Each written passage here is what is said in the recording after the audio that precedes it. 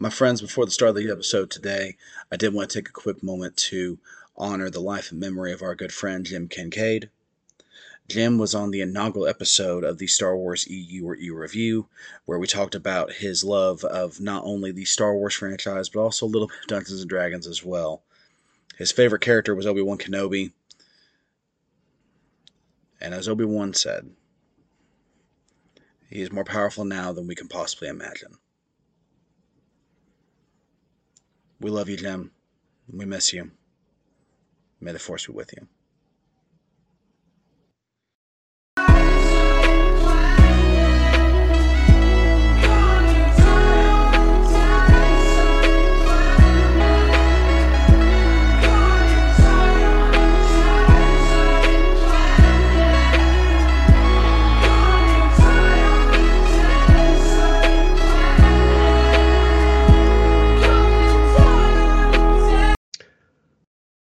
Hello, everybody, and welcome back to another fun, fantastic, and a little bit interesting episode this time around of the Star Wars EU Review, the show where we talk about all things Star Wars and talk about how we enjoyed it, if we enjoyed it, and where it kind of falls in the weird spectrum of Star Wars timeline stuff. I am one of your hosts for this wonderful show here on Fandom Correspondence. I am Al, also known as Red Lanyard, and with me, as always, is my Star Wars compatriot and editor-in-chief of the Fandom Correspondence, Jacob Vance Hardesty. Jacob, how are you doing tonight? I'm doing fantastic, brother. I am ready to talk about this game that I realized I had not played in 15 years. It is weird to think about. Yeah, I had to do that to you, Al, because I know that aged you just as much as it did me. This game came out 15 years ago. We are the dust blowing in the wind, my friend. Gone from this world as quickly as whatever poor stormtrooper found his way into Starkiller's path. Speaking of which, everyone, tonight for the month of March, we are covering Star Wars: The Force Unleashed, the game, not the novelization. Even though, if you would like to read the novelization as a companion piece, that's certainly fine. But specifically, we're talking about Star Wars: The Force Unleashed, released for the PlayStation 3 and Xbox 360. Since then, it has been ported to like the Nintendo Switch, is how I played it this time around. It's also on the various PlayStation Plus collections, which is just an algorithm I don't entirely understand, but it's on there. And then it's also on computer as well, even though if you try to download it on Steam, it will tell you that you need like specific specs on your computer in order to make the game work. So whichever is your flavor of playing a video game, those are your options for this one. But yeah, man, Star Wars: The Force Unleashed 1, coming out in 2008. So Jacob, let's just jump right into it, man. Tell us about what is this game? What does it do? What does it try to tell us? What does it allow us to do? Just kind of tell me about what's going on with The Force Unleashed. Absolutely. So I remember this game vividly, and particularly the lead up to the game. Because this came out in 2008. That's 3 years after Revenge of the Sith. That is in a point where there are no more Star Wars films. Like that is the mentality. That's all. Okay. Let me take you back to 15 years ago when we thought Revenge of the Sith was it, guys. The well had run dry. That and whatever this Clone Wars thing coming out is going to be, who knows what that's going to do. Not well in theaters, but much better on television. But anyways, I remember when this was first announced, because G4 did a massive coverage of this. And I will let you all research G4 on your own. But they did massive coverage on this game. God, we're so old. We Bet you so many people out there right now are going like, "What's G4?" There was once a thing called television, children, and it had a video game channel, and then it just became nothing but cops. um, not even in like like just the show, like not even in like a weird like sense or anything. Just the show cops just constantly was airing on it. Anyways, um, so G4 covered this game a lot. They did a lot of different interviews with Hayden Blackman, who was the lead designer and head writer of this game. If I remember correctly, or it might just be called a project lead. I know he was very involved. Yes, I know he was one of the main. Yes, he was the director and the head writer as well. So Blackman had previously written quite a few different Star Wars comics for the Dark Horse runs, and then would later go on to write more comics because he's really more of a comic guy. But with this one, I remember one of the main things he said is he wanted to do a game set in between episodes 3 and 4.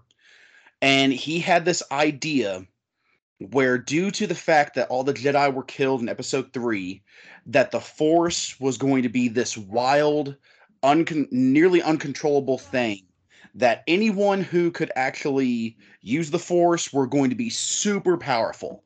So I remember the first trailer, which anyone who had was on Star Wars YouTube or watching G4 anything, people were talking about this trailer a lot because all it was a Star Destroyer that was flying over Coruscant, or what appeared to be Coruscant, and then all of a sudden it starts falling, and it falls and crashes right in front of this unnamed Sith with a red lightsaber. And let me tell you, there has never been a better teaser trailer to explain what your game is not going to have than that trailer. And yes, I know that we'll get to that. Trust me, we'll get to that. Following that, there were action figures of the main characters made.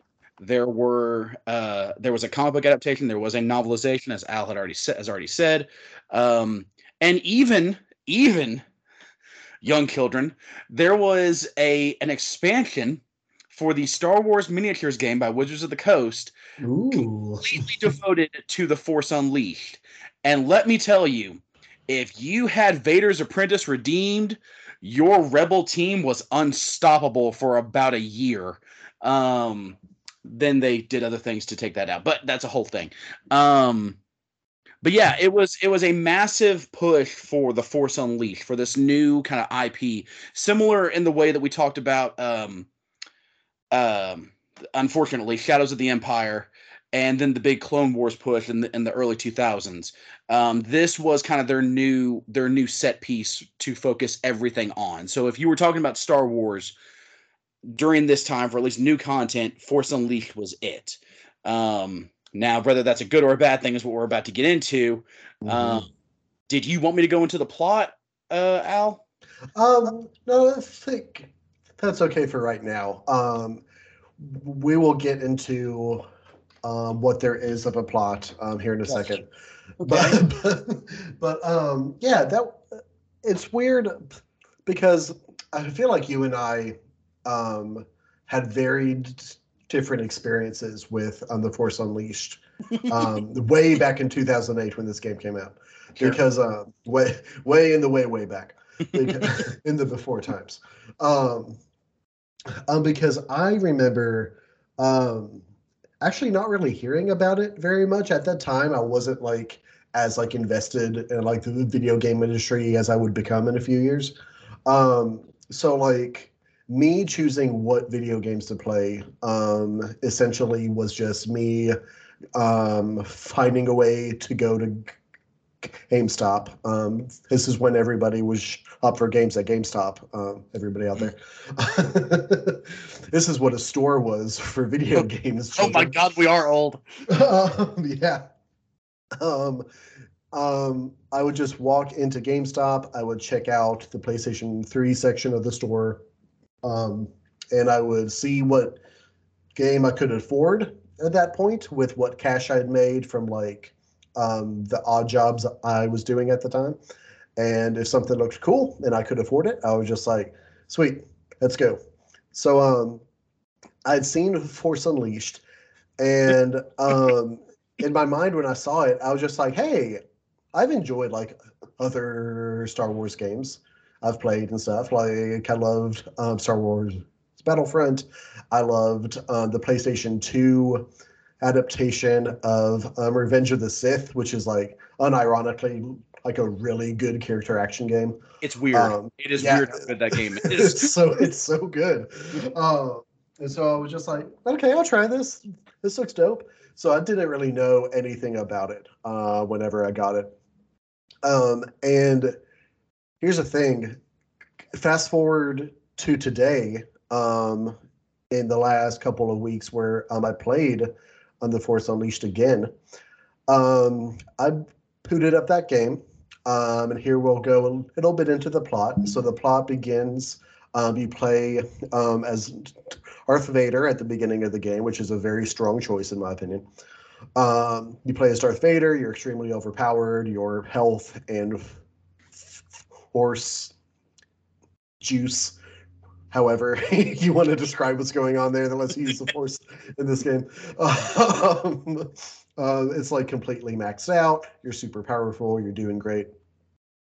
And I played through it. You go to the planet Kashyyyk. It's very sad because you kill a bunch of Wookiees against your will.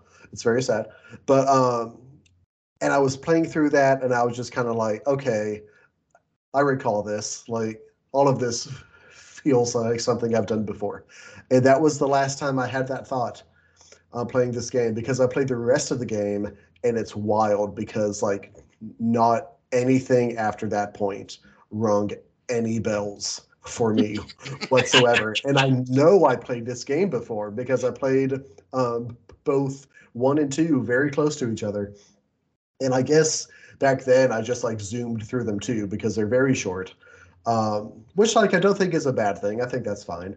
But yeah, Jacob, when you were playing through it with like the story beats, with like where you went, stuff like that, I mean, did you have a pretty good recall of events from this game? Because I did not. Every new quest that happened, I was just kind of like, I have zero memory of ever doing this before. So I did. The only one I did not remember well was going back to Kashyyyk. Okay. Because like when we're on Kashyyyk, I'm not trying to get too far ahead because I'm sure we're gonna talk about different characters and different moments. But when we're on Kashyyyk, you fight a Rancor the first time you're there, if I remember correctly, and Maris Brood just runs off, and I was like, I could have sworn I fought her before fighting Shaak Ti, and completely forgot about the Bail Organa is in the pit of the Sarlacc subplot, which is a phenomenal sentence for me to say. I could. That's the only thing. Like everything else, I have an odd recollection of everything else that happened in this game. And one of the reasons I know because like I said, like you said, we had a very different kind of establishment of this game, because like I knew most of the game going in, because between friends playing it and talking and watching so much, it's kind of like when you see too many trailers for a movie before you go into the movie, you're like, most of what's going to happen anyways.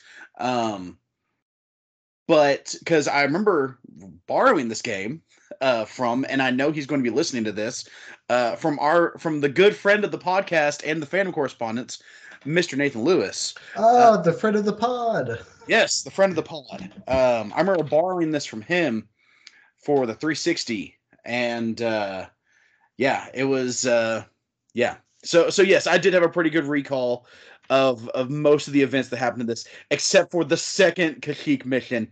Um, had no idea, or second or third. I guess technically third, Mm, right? mm, Because mm, because he, hmm, hmm, no, hmm. no, you did you do go to the Kashyyyk 3 times? I forgot about this. Because okay, all right. The first one is when you're hunting down Shak T. The second one is when you're freeing the Wookiees um from that. Almost. Hog T is on Felucia. That's right. Okay, that's okay. Yeah, That's where I'm yeah. screwing this up. You, Okay. yeah, you Excuse me. go to Felucia twice. Okay. The second Felucia level, then that's where I'm screwing this Yeah. up. Okay.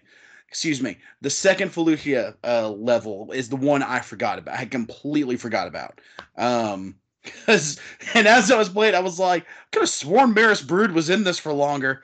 Um, because like he had an action figure and everything, and everyone was like, "How would lightsaber tonfas really work?" Like that was a whole thing for a while. Oh, dude, like, I, you know how much I adore the idea of like lightsabers being just like jammed in to really stupid impractical stuff.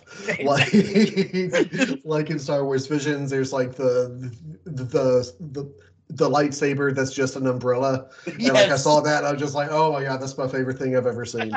So so when Maris Brood busted out the red lightsaber tonfas, I was just like, she is now my favorite character in Star Wars because that's the Yeah. most impractical thing I've ever seen.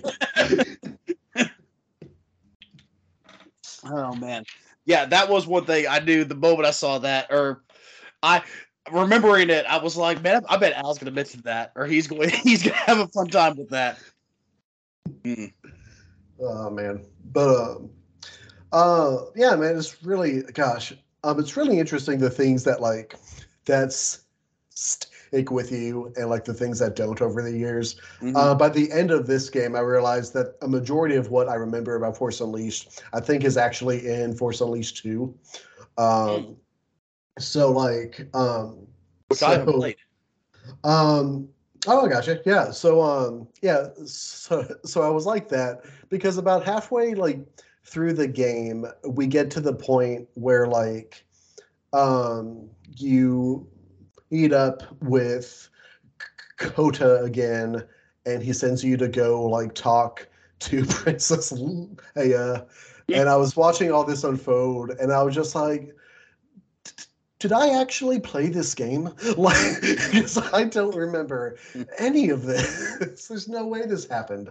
Um, because and the reason for that, because we'll get into it in full now, is the story of this game is absolutely insane, and to the point that like when I got done with the game prior to the very ending, because the very ending is left in a very vague choice to the player as to how the story ends. Um, to the point that like one of the things I do remember about that game when it came out is people complaining about how weird and unclear that transition is. Yes, But that's fair. but it's to the point where I was almost done with the game and I was watching like some other cutscene happen, and I just kind of had the thought of just like, you know what, this game's really fun, but like this story is kind of stupid. Like Yeah. this story, I'm gonna say the story in this is just kind of bad. Um, but like we'll get into it though because as we've already said, it starts off you're playing as Darth Vader. Darth Vader is hunting down Jedi, which like as a heads up, everybody who is doing Star Wars games now, just that idea in and of itself would make an incredible game. Just throwing that out there. Just Darth Yeah. Vader hunting down Jedi. Uh, but you're playing as Darth Vader. You're on Kashyyyk. You're hunting down Jedi. The Jedi in question is a Jedi named Kento, um, which like they did not have to make two important characters in this game have almost the same name. But that's what they did. So, so Darth Vader finds Kento on Kashyyyk. Kento I guess it's unclear how many years have passed since the events of Revenge of the Sith at this point, at the very beginning of the game, because Kento has a son named Aelin, who becomes Starkiller, who is who you play as throughout the rest of the game. And at this point, like, Aelin is like 8 or 9 years old. Mm-hmm. So, like, that means to me that either a while has happened, which I don't think is really the intention, or Kento has abandoned the laws of the Jedi like a while ago because he has had this kid for like almost a decade, and I don't think that much time has passed. my my hope, like there's a part of me that just wants to say that Starkiller is older than he looks, because like I kind of placed the game Force Unleashed, like the main game, I would say maybe 3 years before A New Hope, 2 or 3 years, I would say. Okay, yeah, Um, it makes sense. just looking at the age of Leia, looking at the time period, because of course I'm. By the way, spoiler alert, but I mean, good lord, I mean, if you didn't already know that going in, I don't know what to do for you at this point, but the entire crux of this game is leading to the creation of the Rebel Alliance. And since that happens more so over a weekend as opposed to the way Andor and Bad Batch are showing us, my assumption would be that it is closer to like 3 to somewhere within like 5 to 3 years before A New Hope. So there's a part of me that wants to just assume that Starkiller is actually like 16 or 17, and that just the moment the Jedi Purge happened, like Kento was like, well, I'm gonna go hook up with someone, because if I'm gonna die, I mean, there's one thing that's always been denied us. So that's kind of my hope. I don't think that's what you're supposed to initially assume.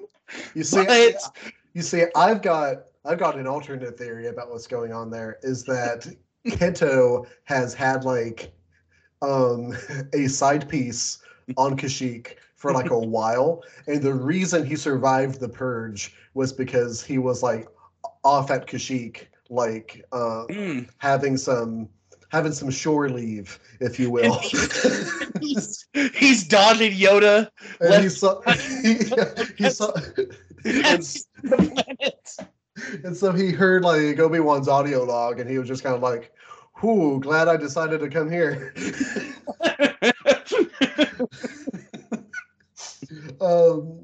So yeah, it's like the timeline straight off. The timeline feels very weird, Yeah. and it's okay because it's going to continue to feel odd.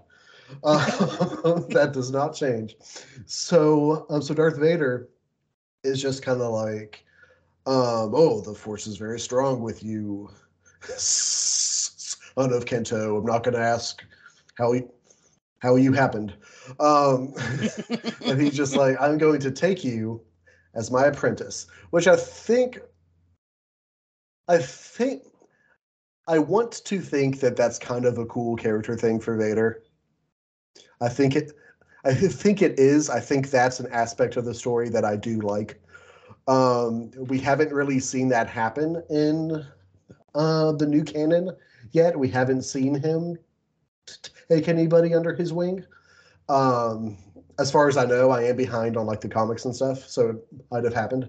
But so we haven't really seen that side of Vader. We've seen the grudge and uh, resentment. That's the word that he holds towards Emperor Palpatine, which is what his desire to take on an apprentice is coming from. Because that's like his whole end game is he's training up someone who's super powerful in the Force to team up with him and kill Emperor Palpatine, and that's eventually what we see him try to do with Luke Skywalker as well. So that is a part of the story that I think is really cool. Heiko, would you agree or disagree? How do you feel about Darth Vader finding an orphan he just made and being like, well, you're going to be mine now. How does that feel as far as a characterization for Vader goes for you? So, looking into this game far more than anyone really has and probably should, I like that aspect because I like the idea of Vader wanting. This is really the first time, if I remember correctly, that we've really gone into that aspect of Vader resents Palpatine so much that he is working against him pretty much from like the first few months after Revenge of the Sith up to Return of the Jedi. Um, the current comics, there's a lot of. I'm not going to go too much into it, but like a lot of the current comics, there are moments where he is working against the Empire in various ways, Yeah. whether it's with Dr. Aphra, whether it's with certain things with the Inquisitors, or even in the most recent comic storylines where he's working with the handmaidens of Padme Amidala, which is a really interesting story arc. Where basically you have this mentality where Vader is trying to do things against the Emperor, but then the Emperor does something that basically it's real. Honestly, it's a toxic relationship, is what it is. Because what it is Vader does something and tries to leave, and then Palpatine's like, "You're never going to be anything without me. You're never going to be stronger than me. You can never leave me." And then Vader kind of becomes. It's weird to say submissive or like subjective, but that's ultimately what it is because you don't think of Darth Vader that way, but you do when the Emperor is there, and that aspect is kind of interesting to me. So them working with that here, where this is the first time that we've ever really seen that. I like that aspect. I do. It gets thrown out the window very, very quickly. But I like the start of it. Because then even if you wanted to, you could also go into because I'm sure someone somewhere has asked the question. He literally just killed a bunch of kids. Let's say 2 years ago max. Why is he saving this one? Who were the kids and the council chamber not strong enough in the force for him? But for me, when he's in the temple and he's doing that, in my opinion, he's still serving Palpatine. Whereas years later, he's in the mindset of I got to work against him at this point. So I don't know. I did kind of like that aspect of he wants to raise up someone to rule with him. He wants to find that lost son in a lot of ways. So I got you. Yeah, it's an interesting take on the character. So it kind of sows the seeds for what he attempts. I'm in the original trilogy as well with Luke, so I thought that part was kind of cool. Then we get into this. Then we get into the rest of the game story. Yeah, exactly. That's here we go, guys. Where Vader is just kind of like, okay, you have to complete your training as a Sith, and you have to go and kill these remaining members of the Jedi Order, which is a cool idea. Again, really cool idea for a game. I think that's very, very interesting. It could be very, very fun. He's basically a proto-inquisitor when you really get right down to it. Exactly. Yeah. That's exactly what he is. And so Starkiller is just kind of like, okay, I'll go kill a bunch of Jedi. I don't have any memories at all from when I was a child, so sure. He seems very willing to do this. That's all I'm saying.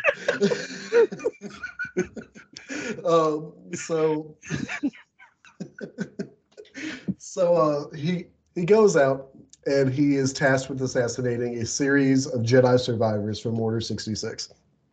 This includes Cato Um, of course. Where is my list real quick? 1 second. Okay, yeah. So they include um, Ram Kota, who is in the game probably more than he should be. We have we have Ram Kota. We have Kazdan Paratus, who is not in the game as much as he should be. Absolutely. Wow, what an interesting character who gets like 10 seconds of screen time. And Shakti, which feels like a hard sell, but that's fine, I guess. So like, and what I mean by that is that like, Starkiller is tasked with going to assassinate these two Jedi who, as far as I know, are unique to this game, or at least were introduced in this game. Yes. And then Shakti, who has like a resume of things she has done. So it was interesting to me that it's just like, okay, you're going to go and kill these randos who nobody has ever heard of, and then you are going to kill this really powerful Jedi Master. And then you do. You do, which is crazy, which begins to kind of beg the question of just like, is Starkiller like too powerful in the Force? And that is a question we are going to get into a lot here soon. But just to cover the rest of the story, though, is that he goes out, he kills Ram Kota, or so we think. He kills Kazdan Paratus, who is like, the only way I can describe him is he's just like a Jedi who's gone insane and is also like an artificer from Dungeons and Dragons, because he's created all of these droids and given himself like an exoskeleton, and like he just kind of like cackles in the shadows of this cavern. He's awesome. He's so cool. And then you kill him very unceremoniously, and it's a shame. God, man, I wish he showed up in other stuff, because he I is do too. so. I mean, was he always like that? Is that why he was on in such a remote place? That's the question, isn't it? Like, I kind of hope he was. He didn't get like, he didn't get driven into insanity from like the isolation or like the trauma of the purge. He was just kind of always like that. And, so, and one day Yoda was just kind of like, Kazdan, why don't you go to this rock kind of floating through space and and create droids to talk to you? And he's just like, okay. That's it. Part of me really hopes Kazdan Paratus didn't even know about the Jedi Purge. he was just hanging out in Rex's prime and was just kind of like, I sure hope my friends are okay. La da da. And then Starkiller goes. He kills Shakti.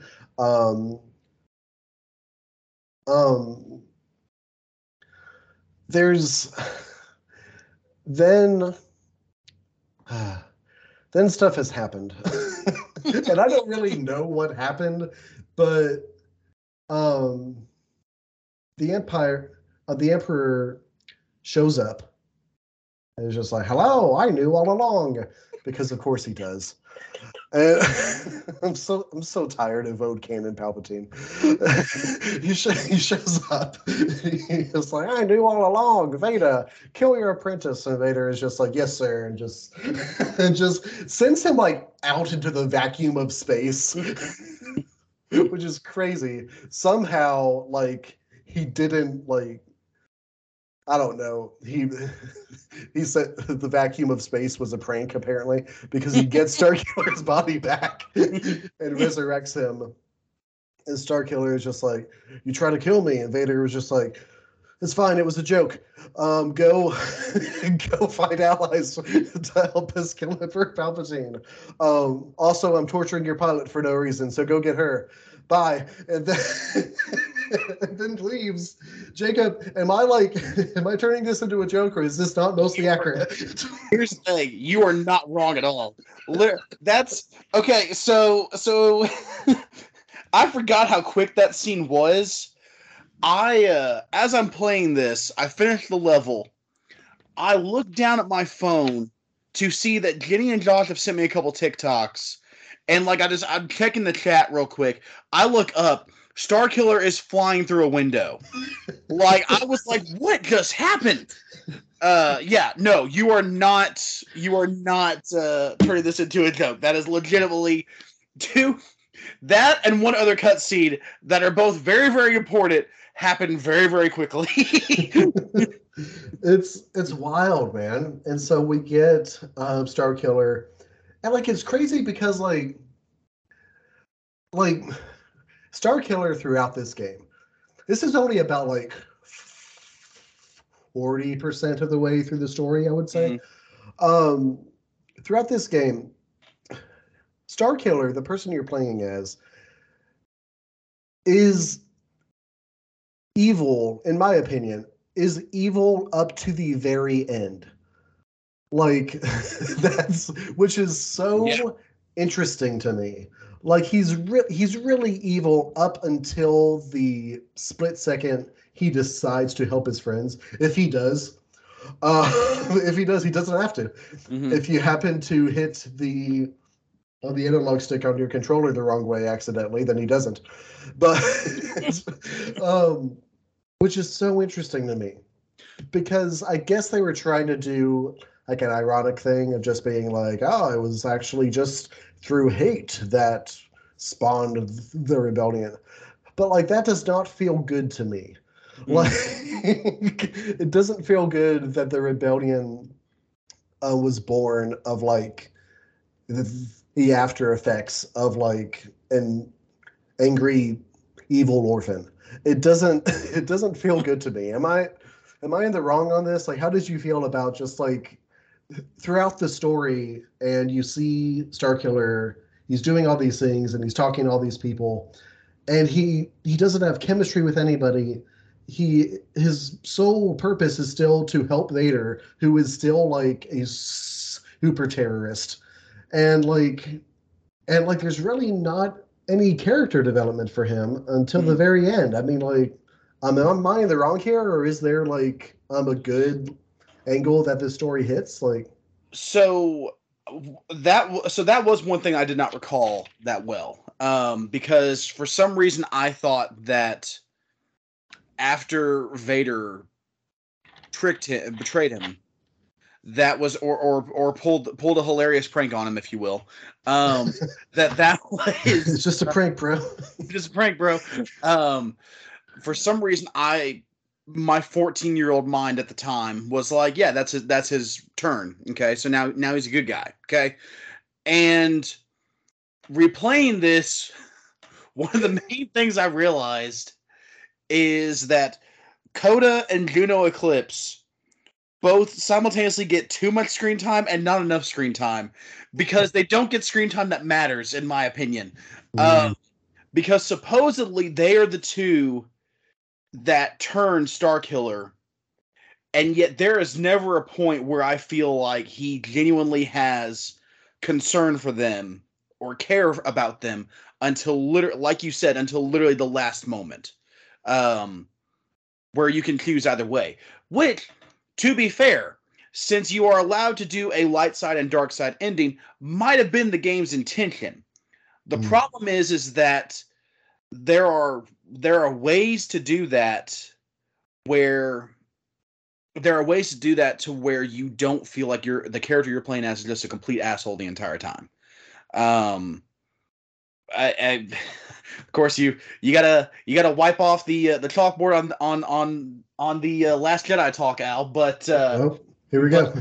But at the end of the Last Jedi, one of the more intriguing things of that is I don't know if it's Kylo Ren or Ben Solo that I'm looking at the end there. Right. If Rise of Skywalker started, or having no idea what was coming in 2017, the next movie could have started with him as a good guy, could have started with him as a bad guy. Mm-hmm. That is why that is one of the main reasons that movie works so well.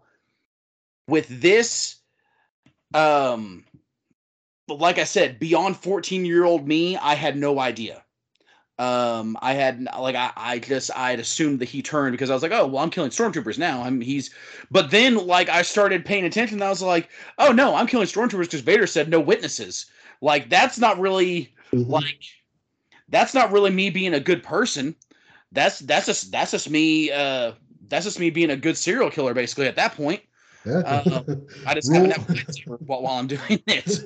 So rule 8 of being a Sith is that there it counts as stealth if there isn't anybody left alive who saw you. That's all that is. So yeah, no, I didn't and I think that's really replaying this, that's really the main issue of what I came away from it. You hit the nail on the head where you're like, it's a really fun game where I don't care about anything that's happening in it.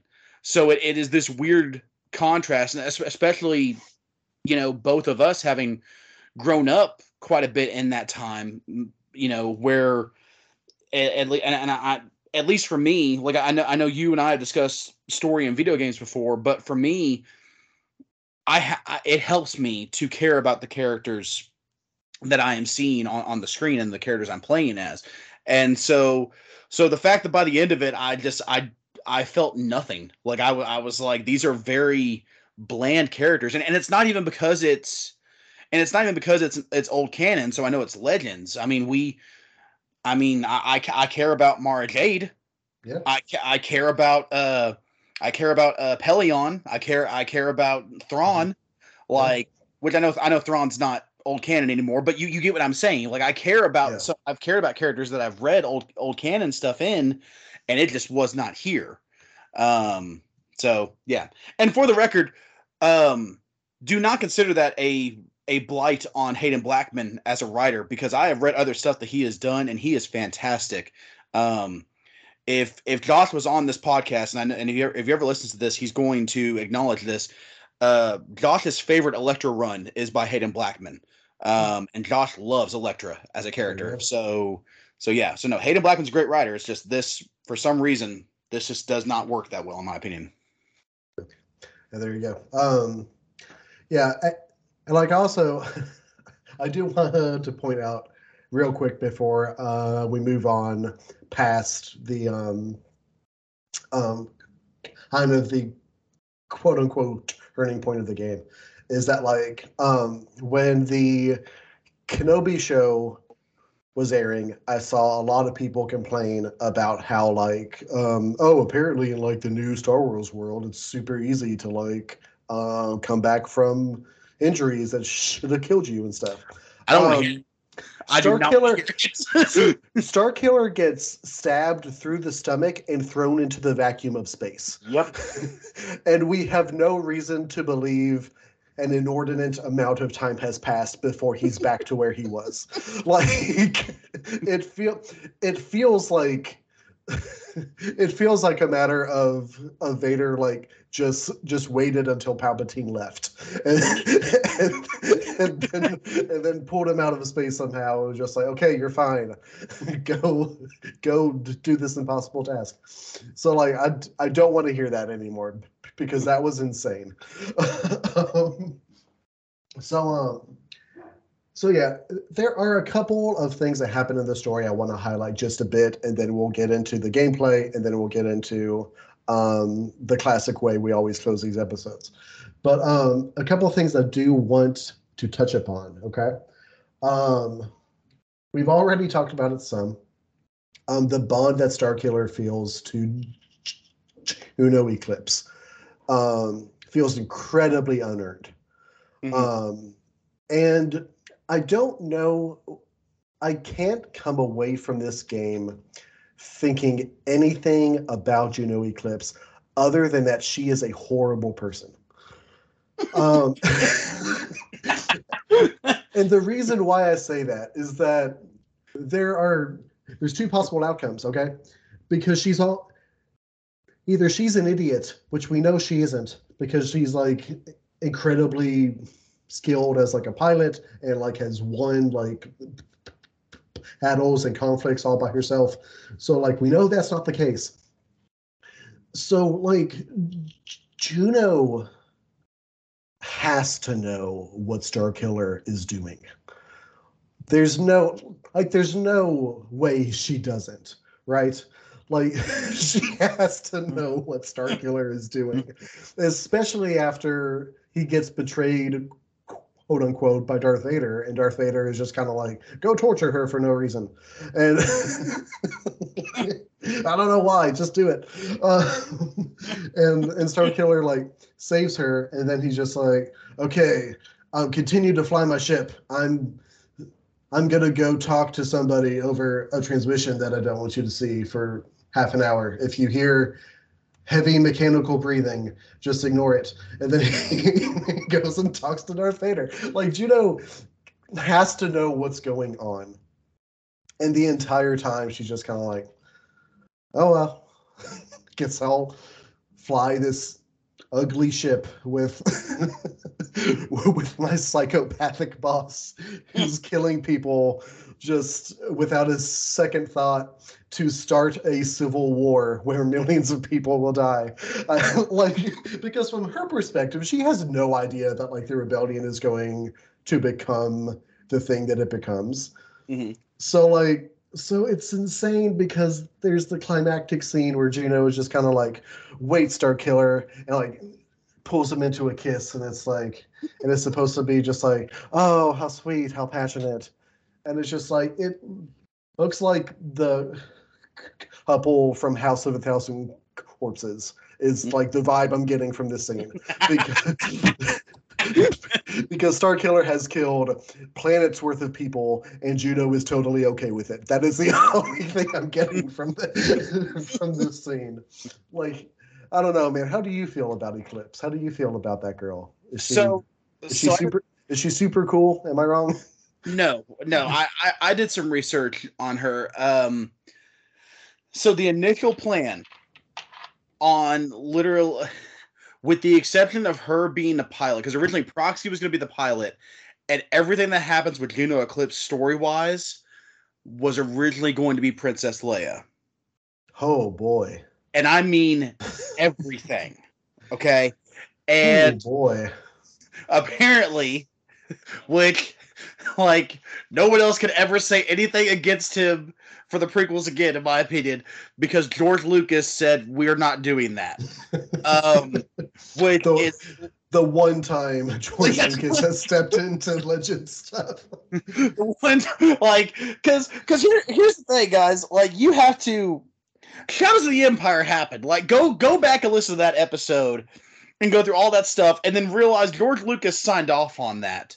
Lucas signed off on so much of the old canon, but even he heard about this and was like, "No, we're not doing that."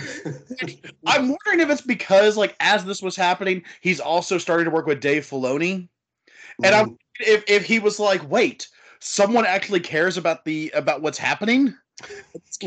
And once again, love Hayden Blackman. I don't know if that was his decision. I don't know whose decision it was. All I know is that there were original plans that every story beat with Juno Eclipse was originally going to be Princess Leia. And that just does not work. Anyways,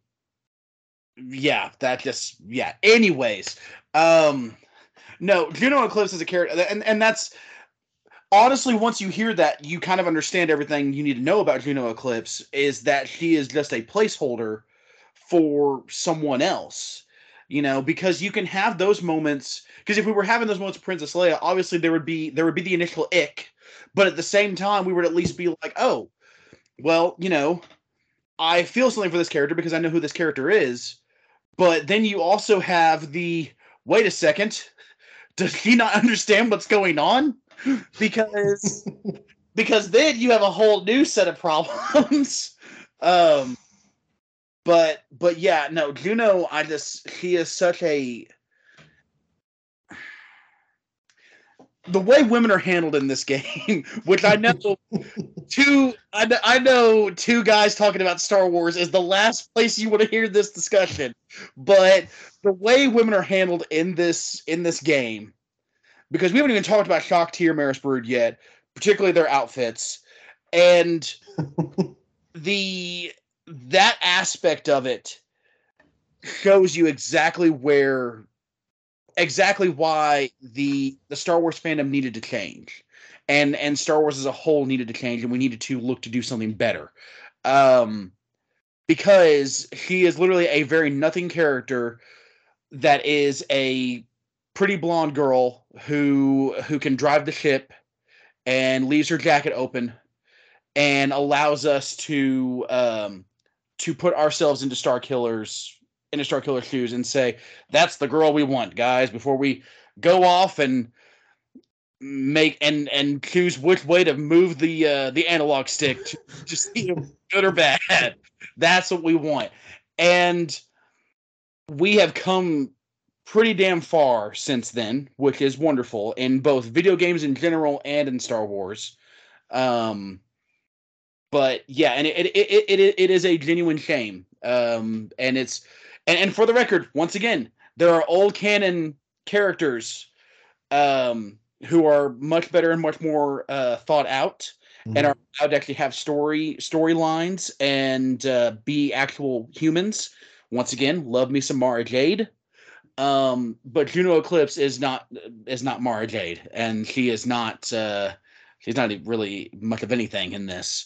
So yeah, no, I was not a fan. Yeah.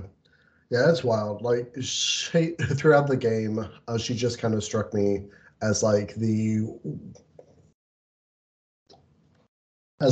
type of women like in real life who like are for some reason like romantically enthralled with hero killers.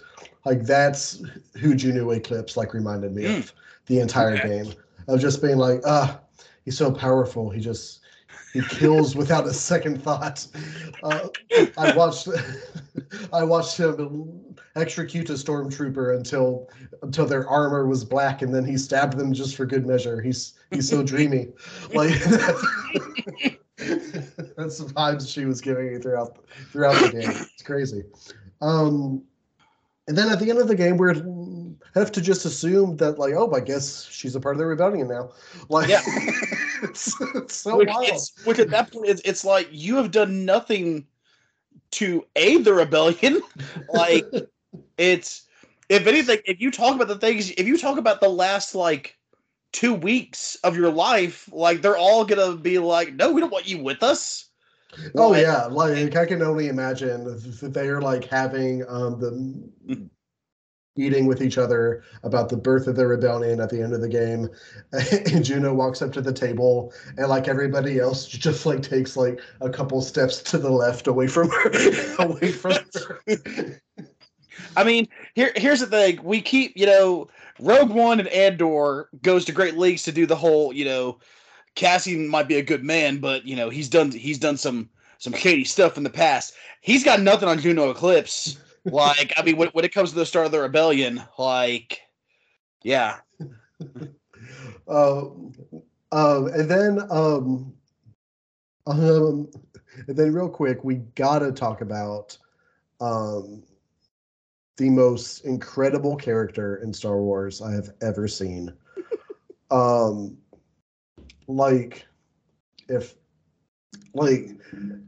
There are talks about how Palpatine is like so powerful that like he's almost like omniscient. He just like knows everything, and he like always anticipates things that are going to happen and things like that.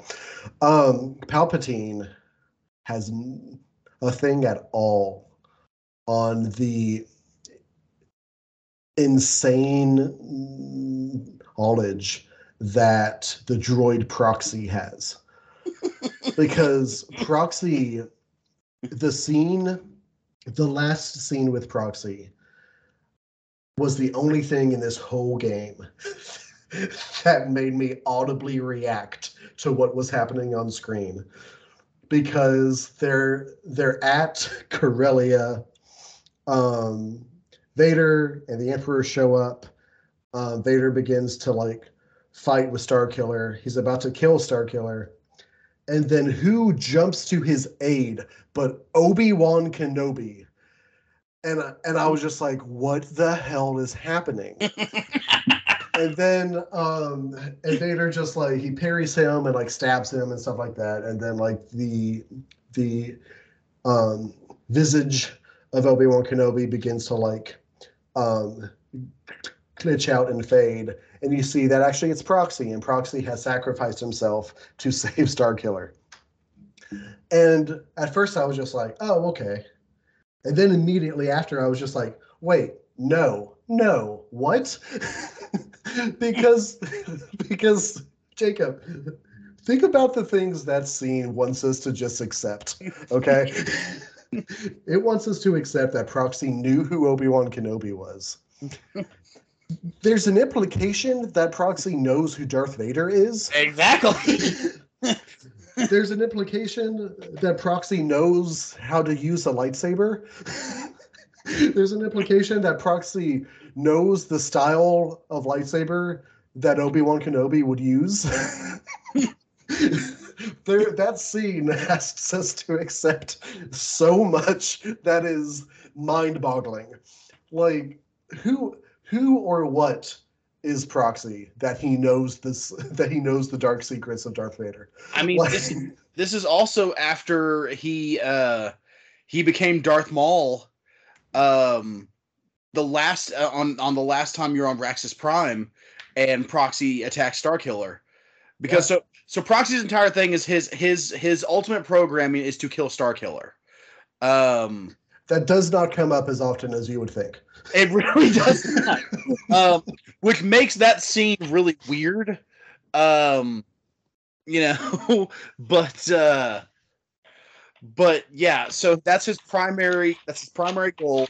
Then everything on Raxus Prime happens, and somehow it knocks out his primary programming, and then he sacrifices himself to save Starkiller by attacking Vader as Obi-Wan Kenobi. Because once again, you're right. Like he knows who Darth Maul is.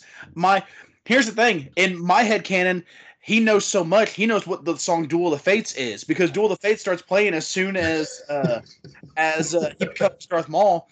And my assumption is that's not the game. That's just Proxy just being like, "Hey, I got a Bluetooth speaker in here as well. I was let me start bumping this real quick." Yeah, Proxy's a very odd character because of all the characters who get too much screen time in this, and or not enough.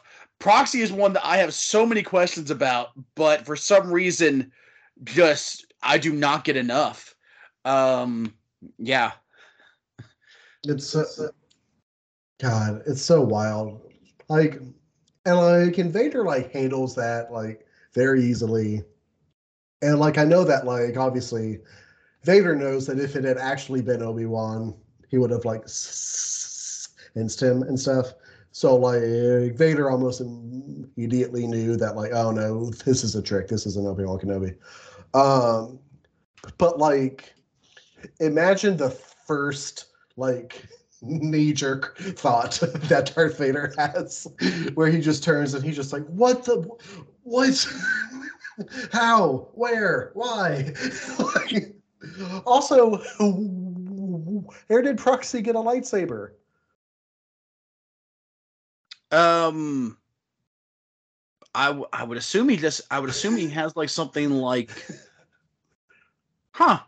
because it was a real lightsaber. Like Vader had to parry it. Like it was a real lightsaber clash that happened. Well, I see until this point, my assumption was that he basically had it like I had assumed he had something similar like constantly on him that he was able to use as like a weapon, the same way that because I mean he's like I said, when he becomes Darth Maul, he becomes Vader at one point during the Raxus Prime fight. He becomes Rom Koda at one point. Sure. And Shock T, which apparently he knows all of them.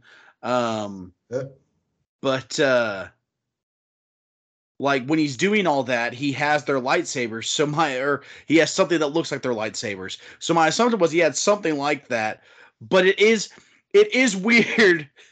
It is weird. He knows exactly who to choose to take on Darth Vader. It's pretty spooky, man. It is. Oh man, it's so weird. Yeah, man. I wish we had time to talk about like all the other characters in this game, because like there's a lot of interesting ones. And that's one thing about this game I really, really enjoyed. I loved how frequently it threw the boss fights at you. I thought that Yeah. was really cool. Um, but but the characters who were some of the boss fights, like there's just a lot there that you're just kind of like, oh, it'd be kind of interesting to know a bit more about who this guy was. The guy who you fight the first time you go to Coruscant, who just has like he has a red lightsaber and he has a giant shield that I guess is made of like Escar because it can block a lightsaber. Um, he's just there. He's just hanging out. He doesn't have anything to tell him. He's just chilling in the temple on Coruscant. When do you go to Coruscant? That's like the temple you go to, right? The temple that you go to like 3 times during the game. Isn't that on Coruscant? Am I crazy? Do you have to do a trial with that? Hold up, everybody. We're look this up, everyone. So what I'm seeing on there's a Coruscant DLC where you go to the Jedi Temple. Where do you go and do all of the trials? That's the Coruscant DLC. Because No, then you like in the game. You know the boss fight I'm talking about? No. Like no? Are you serious right now? All right, so okay. Did I accidentally play the DLC? I think what happened? So what happened? So for everyone at home, so Al played the Nintendo Switch version, which is a port of the Nintendo Wii version. I played the PlayStation Plus version, which is the Ultimate Sith Edition, which is a port of the PlayStation 3 version. And so what it says here on Wikipedia, because I did not play any of the DLC. I had the option to, but you have to. I didn't want to replay the final. I was like, we'll just talk about the main game. But it says the Coruscant DLC depicts Starkiller at some point before traveling to Kashyyyk, deciding to visit the abandoned Jedi Temple to learn more about his identity and connection to the Force. After fighting his way past the Imperial security forces, he reaches the old council chambers where he meets Kento Merrick's spirit, who tells him he needs to pass 3 Jedi trials. Upon doing so, Starkiller is faced with a mysterious Sith warrior, revealed to be a dark reflection of himself created by his own fear.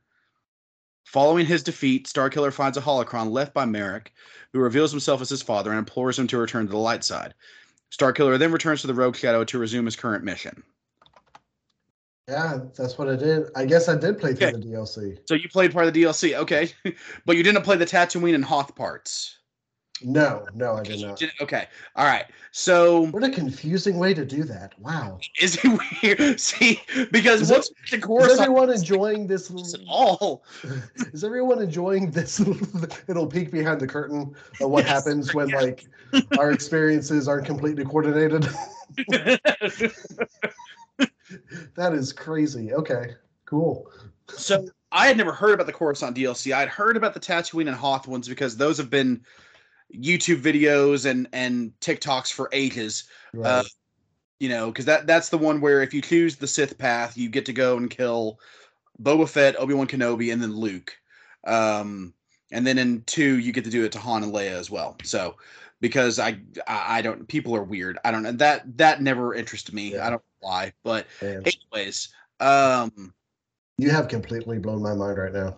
I must have sounded like a crazy person when I started talking about this mysterious Sith warrior on Coruscant that you fight. Well, in fairness, did you know it was revealed to be a dark reflection of himself created by his own fear? Well, that's the thing. I didn't get that at all. He has a name. Why would he be a reflect? He has his own name. That doesn't make any sense. I don't know what to tell you, man. So crazy. I'm telling you what Wikipedia. See, I'd never heard about the Coruscant DLC. This is my first time knowing about it. So I'm telling you what it says to me. Which, for the record, in my opinion, Rom Koda should have died like the first time you see him, and then his father, like the spirit of his father, is the one who should be imploring him to go back to the light side, which is what this DLC does apparently. But to me, that makes more sense because at that point, it's the inverse of Luke and Vader. Right. Yeah. Yeah. That makes a lot more sense. But Absolutely. that works more for me from a redemptive from like a Star Wars story beat. But that's once again, that's just me. I was 14 when this game came out, so I was not able. I probably would have said the same thing. I would have been like, dude, let's go fight Shaak Ti in front of a Sarlacc. You know, like I probably like, yeah, no, that sounds great.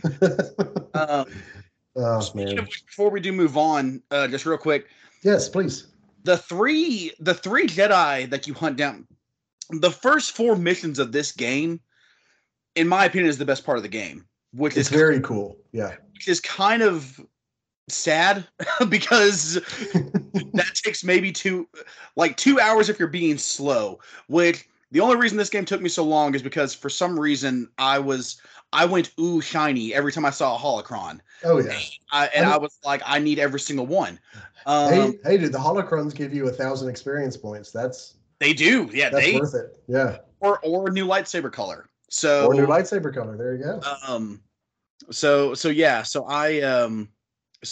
I did that. So that's why these took me a bit longer than normal.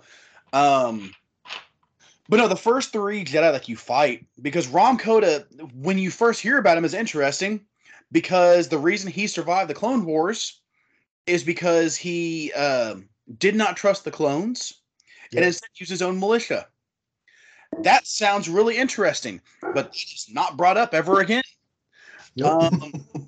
You know, you would think it would be, especially because at this point, there hasn't been the Bad Batch. There hasn't been Force Awakens. We don't.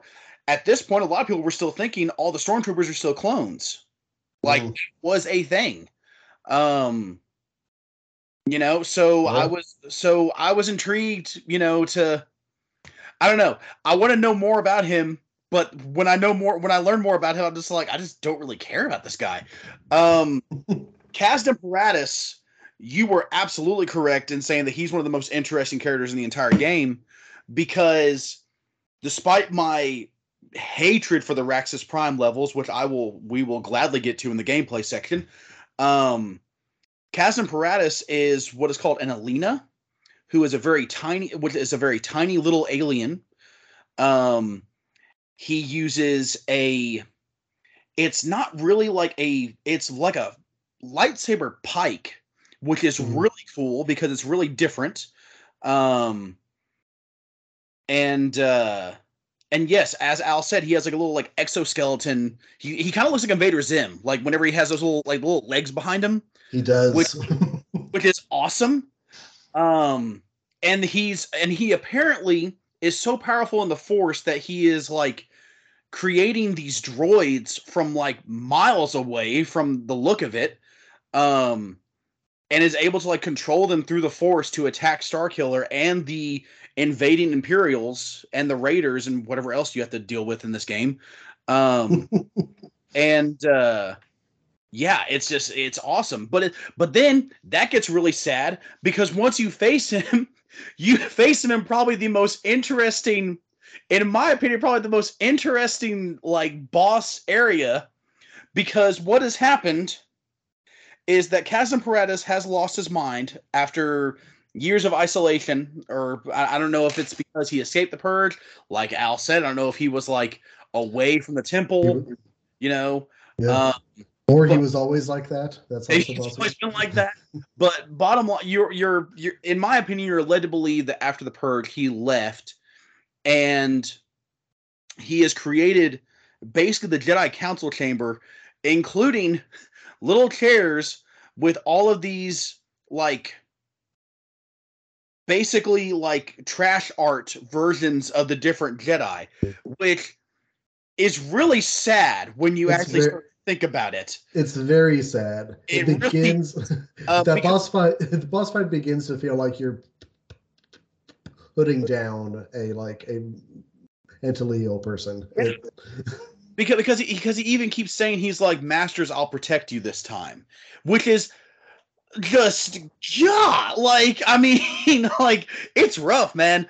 But once again, that is an aspect that's never really been brought up again. And it might be because it's too sad, which I get. It's an aspect that no one had ever really talked about up to that point. Cassim Paratus was very interesting to me, and so I really liked him as a character. Although it was very sad. Shaak Ti goes to Felucia, and finds this young Zabrak girl who's apparently strong in the Force, and then Shaak Ti apparently starts to lead a Felucian tribe and teaching them how to use the Force, because apparently all the Felucians are strong in the Force, which, okay, whatever. I'm down. Sure. Sure. Or they use like their own like weird magic or whatever. And I thought that was really interesting. It's like, pretty cool, dude. She she tames her Rancor. That's pretty sick. Her. That's so cool. Like all three of these characters have really interesting backstories that just get dropped completely. And yeah, also because people have pointed this out, this is the third of 4 times that you will watch Shaak Ti die in various ways. I feel so bad. I know canonically it's whatever happens to her during Yoda's vision, during the lost episodes of during season 6 of the Clone Wars. You know what I'm talking about? Yeah. Before Darth Bane shows up. Yeah, that's before Darth Bane shows up. It's true. Good Lord, yeah. Hey, man. Darth Bane voiced by Mark Hamill. Yeah, I'm not upset with you. Well, here's the thing: if you guys like hearing that name, boy, I am excited for your summer. But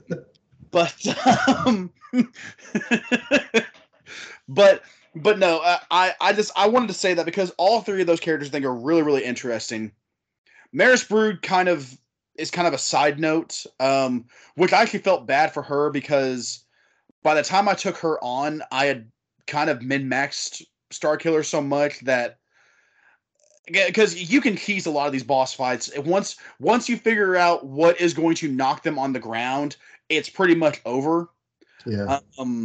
The only ones you can't do that with is the Emperor and the Darth Vader fight. Actually, no, you can do it with the Darth Vader fight. You can. Which I love that the Emperor is the only one you can't do that with. But gotta no. Palpatine, man. If he ever goes off his feet, he'll just reorient his body and hit you with the Stone Cold Stunner that he does in Revenge of the Sith. But I've got things to say about the Palpatine. I've got things to say about Raxus Prime and the Palpatine fight, though. Both of those things, I have things to talk about. So, but we'll keep going. I'm sorry, Al. I didn't mean to go off. I just wanted to. Those 3, I think those 3 Jedi are really interesting, and they were all over the promotional material and everything for this. All 3 of them were in Star Wars miniatures, which made me think that all 3 of them were going to have bigger roles. But yeah. Well, yeah. Yeah, man. Yeah, let's get into the gameplay real quick because, there isn't a whole lot else to say about the story. The story's bad. Yeah, I don't know what to tell y'all. It's not great. The story's bad. I'm sorry.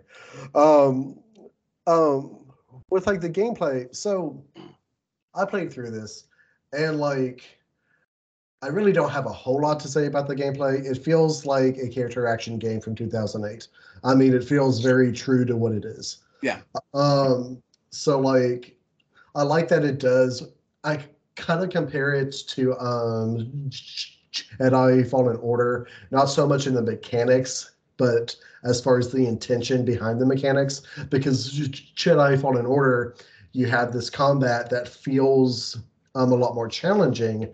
And it kind of reflects the fact that Cal is struggling to reestablish his connection with the Force, and so the game feels like a progressive growth as you go on, and like you kind of have to fine tune and earn a good kind of flow of combat that feels very strong, because that's kind of what the narrative is.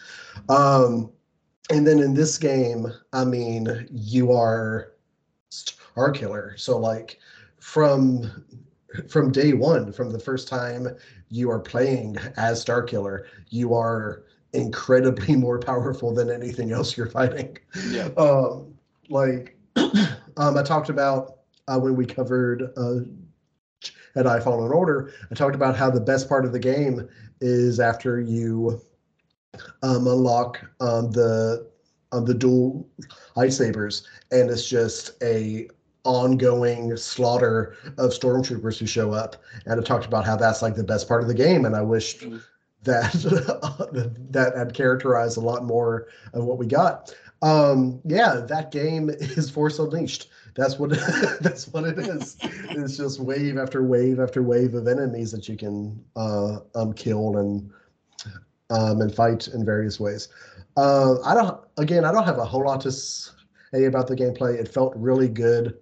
I died a couple times just because I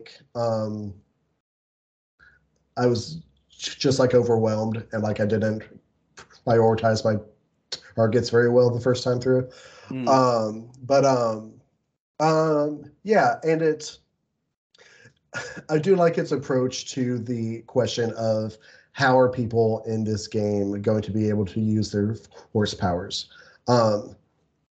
Because in Jedi Fallen Order, it's very much a case of like you can use them a couple of times, and then you have to wait for them to recharge, and you can do like impressive things in combat to help it recharge faster. And then in Force Unleashed, it's very much just like your body is overflowing with horse juice, and you can use as much of it as you want to, and you'll be right back to a full bar of juice in like half a second, and you'll be fine. So that kind of reflects like on the power balance there as well. But the one critique I do have for it is that the boss fights almost feel too easy. And that like if you can get down the timing of the horse dash while the boss is in a combo, then like that boss fight's over. Essentially, it's like it's done. Yeah, how did you feel about the gameplay and the combat then? So first and foremost, I don't know how I feel about I don't really know how I feel about the term force juice, but you know we're rolling with it. I don't know what else to call it. Yeah, exactly. No, I will admit I actually like that because you're right, in both Fallen Order and Force Unleashed. Overall, there are points where I disagree with things that they do gameplay wise. But overall, they understood what their mission was with what they're trying to tell with this story through the gameplay. I.e., like you said, Cal trying to, regain his force connection, and then Starkiller just being just raw. Okay. And even with the power ups, because that was one of the first thing I leveled up, because I remember that from the first time I played it. I was like, the force powers are the lightsaber. Nothing wrong with the lightsaber. The lightsaber's fun, but the force powers are why you play this game. And so the first thing I did was level up how quickly you regain. You know what, I'll say it. Your force juice. Sure. And sure, I know what you're talking about. But yeah, so no, there are moments in this game where it understands exactly what it's supposed to be, of like just the crazy, go out, cause mayhem as a Sith, and just destroy everything in sight and have a blast doing it. That's when the game is at its best, in my opinion. The problem is whenever it forgets that that's what it's trying to do. Because they didn't understand how to, at least in my opinion, they don't understand how to make things difficult without making them unfair. Which, once again, it's a 2008 character action game, like you said. So I mean, I'm not trying to, I don't want to harp on that too much because it's older, and I get it. We were still learning about how to do certain things like that. But I mean, nothing annoyed me more than when a Dark Trooper would command grab me and just hurl my ass to the ground. There was nothing because you're rolling through, and of course it always happens as you're taking on someone else. So like someone who has like a shield or one of the invisible guys, so you're trying to find them or something like that. And then all of a sudden this jackass just comes up and just gives you a big old bear hug and then just throws you down like Kevin Nash in WCW or some craziness. And I just, that was that was really the only time that I was just like, God, why are we doing this? At least through like the main game. But most of the time the fights were genuinely a lot of fun. I really liked fighting ATSTs and I really liked fighting Rancors because I thought that both of them, once, like you said, both of them, if you know how to do the dash correctly, both of those enemy types, they do have like some fun mechanics you can kind of mess around with, different ways to take them out. Or if you've leveled up enough, just Force Lightning the absolute hell out of both of them.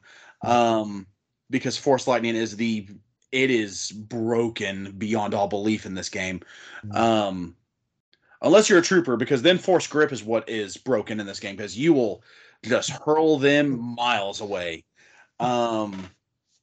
Which is never not fun. I don't care what anybody says. Like the various parts of the gameplay, like I mean, of course, you have these moments, especially throughout the early parts of the game where you're basically meant to feel unstoppable. Okay, you're meant to feel unleashed, if you will. Insightful choice of words, isn't it? It's almost like I know the title of the game. Anyways, you have those moments, and the problem is that, in my opinion, the last two levels, which is really when you should be, at your most powered up, you should be at the moment where you feel the strongest just in general, just as you're playing. But unfortunately, there are two things that ruin that. And the first one happens on Raxus Prime. And you remember earlier in the podcast where I talked about how the very first trailer for this game showcased someone pulling a Star Destroyer out of the sky and just hurling it down to whatever planet they were on. Okay. Really cool moment. Visuals look awesome. It's just everything about this was perfect. For some reason, guys, and Al, back me up on this if you disagree. The pulling down of the Star Destroyer is the worst part of this entire game. Like just hands down, at least gameplay wise, because everything has led up to this moment, and Coda is telling you, pull that Star Destroyer out of the sky, and that's exactly what he sounds like. And for some reason, the way that you have to do that is you have to stand this perfect little area on this balcony, hold the Force Grip button, and then position the analog sticks in a certain way. Now, I'm going to level with you. Okay? I'm going to be completely and totally honest with you. That in itself would not be that bad of a sequence. I have no issues with that. We have dealt with QTEs the entirety of this game in basically every boss fight, and it brings what is a good boss fight, in my opinion, to a screeching halt for a really cool like mini cutscene that honestly I would just rather watch. But it was the late 2000s. QTEs were kind of a big thing back then. Once again, Al and I are old, so like we remember these very, very well. Al, what are your thoughts on QTEs, real quick? Yeah, well, I'm glad you brought it up. So one thing I do have to say about the gameplay, just kind of in general, is that like over the years I have tried to start thinking about games and thinking about how we play games. Not just in terms of like how I would be able to play them, but also just like how anybody is able to play them. And QTEs are very much a product of their time. You don't see them a whole lot anymore. They come up occasionally, but that is one of those things when you think about as far as like accessibility options in games. There are people who love to play video games and who love Star Wars who just physically, for whatever the reason might be, cannot do QTEs. And for the majority of the game, it's not a huge deal because I did check, and you can kill each of the boss fights without doing the QTE. You just continue to fight them as usual until their health bar is gone. So it's okay in that it has that option at least. But as far as getting like all of like the cool execution animations and things like that, and then of course when you get to pulling down the Star Destroyer, I mean like there are just some things that some people who love video games just physically aren't able to do. And so playing this older game now, you definitely wish that there had been some kind of option as far as accessibility goes to turn off the QTEs or to simplify them or whatever it might be, just so that it's a little bit easier on people who just don't have the physical dexterity to do those. But that's like the big thing I wanted to say about the combat, just because this isn't an older game. It did come out. As Jacob said, it did come out at a time where like QTEs were all of their age. Anybody who's tried to go back and play the original God of War games knows that that QTEs can be a pain in the ass. But yeah, however, speaking just from me and my experience of playing it and having grown up and matured as somebody who did QTE events all the time, I didn't really experience any issue with it, but it's not unreasonable to believe that like it would be like a very difficult and challenging thing for other people. Yeah, and I'm glad you brought up the accessibility aspect of it because you are right. There are some people who, for whatever reason, just cannot keep up with them, that well, and there's nothing wrong with that. Um, I think we have made, you know, multiple just giant leaps in terms of accessibility for modern day gaming for multiple different gamers, and I think that's wonderful. Both the new Xbox and the new uh, um, PlayStation 5 have their controllers are working on different ways to make them even more accessible for people, and I think that's wonderful. So yes, I'm glad you brought that up. Um, yeah, I didn't really like them. I think it might be because I hadn't done them in so long, and also for some reason I feel like these are very finicky, and I don't know if it was the way that, because I was streaming the game off of PlayStation Plus, so I don't know if there was something about my timing that was off. That could be me, but but I'll admit it. Kaz and Paratus whooped my ass for quite some time because I could not figure out how to do a force push fast enough, apparently, on that little beam up top. But that's just that might just be on may. It is 100% a possibility I suck. I will readily admit that. If you have watched any of my streams, they are flashes of brilliance, and then the next 5 minutes you will go, has he picked up a controller before? So that is, I have very little middle ground. Um, but but no, I didn't really care for it so much, and for the pulling down the Star Destroyer sequence, because it should be the best moment of the game. And the only reason that, in my opinion, it doesn't work, because I don't mind the analog stick thing. I don't mind controlling where the Star Destroyer moves. I think that's actually kind of cool. The problem is that for some reason they decided to put in waves of TIE fighters, and I guess it's because it's like, oh well, obviously, you know, they're not going to go down without a fight.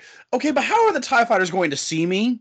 Like from the distance that Starkiller is standing, like there's no way any of them were like, well, that guy's very clearly pulling the Star Destroyer down. It's just it's weird, and it throws off the tempo of that sequence. And I would have much preferred if, like, instead I had to take down all those TIE fighters myself first, and then got to pull the Star Destroyer down, as opposed to pull it down a little bit. Oh, okay, now fight the TIE fighters. Now pull it down a little bit more. Oh, time to fight the TIE fighters again. Because it is meant to, I guess it is meant to have like a challenge. Because I remember the first time I played it, on this, it went a lot faster. I remember the first time I played it when I was 14, like, that sequence took at least a solid 10 minutes.